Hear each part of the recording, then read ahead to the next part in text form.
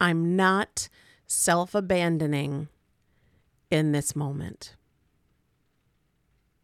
I have hard times where the sadness is overpowering, or the stress feels all-consuming, or the worry feels like it's taking over.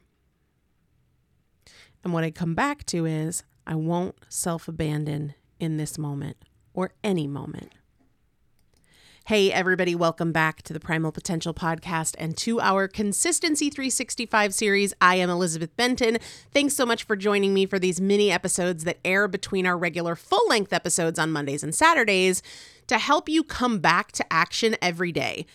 Especially at this time of year, there are so many things competing for our attention, and even when we have strong goals, it's very easy to feel pulled away from them, and then weeks and months and years go by and we haven't made meaningful progress, and I want to help you counter that. One of the primary reasons that I would turn to binge eating or to retail therapy, or even not binging, just overeating, overindulging in a moment, was to escape a feeling I didn't want to experience. Sometimes that was boredom. Sometimes sadness, sometimes anger, sometimes fear, sometimes worry. And the behavior, the eating, the spending, the zoning out with TV or social media, it did not eliminate the problem. It just offered a temporary distraction to it. But here's the insidious thing about those temporary distractions. While they are temporarily distracting you from one problem, they're creating or worsening another.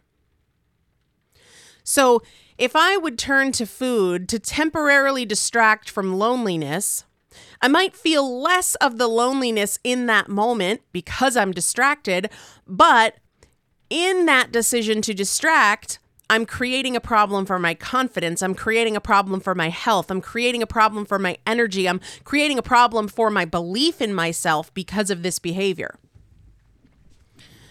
And when I recognized that it was an attempt to distract, it wasn't because Twizzlers were amazing or I just couldn't get enough tortilla chips. I just didn't feel comfortable being uncomfortable.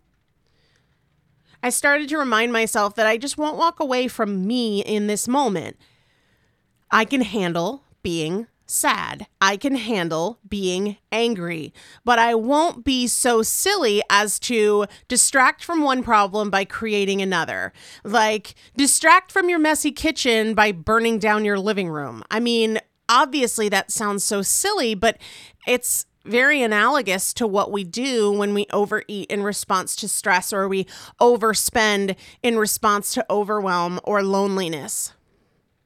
It's like, I can't deal with this messy kitchen, so let me go shred the pillows of my couch.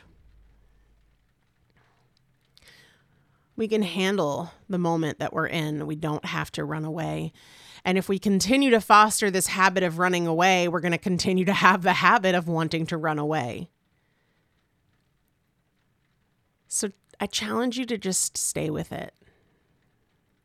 Observe it.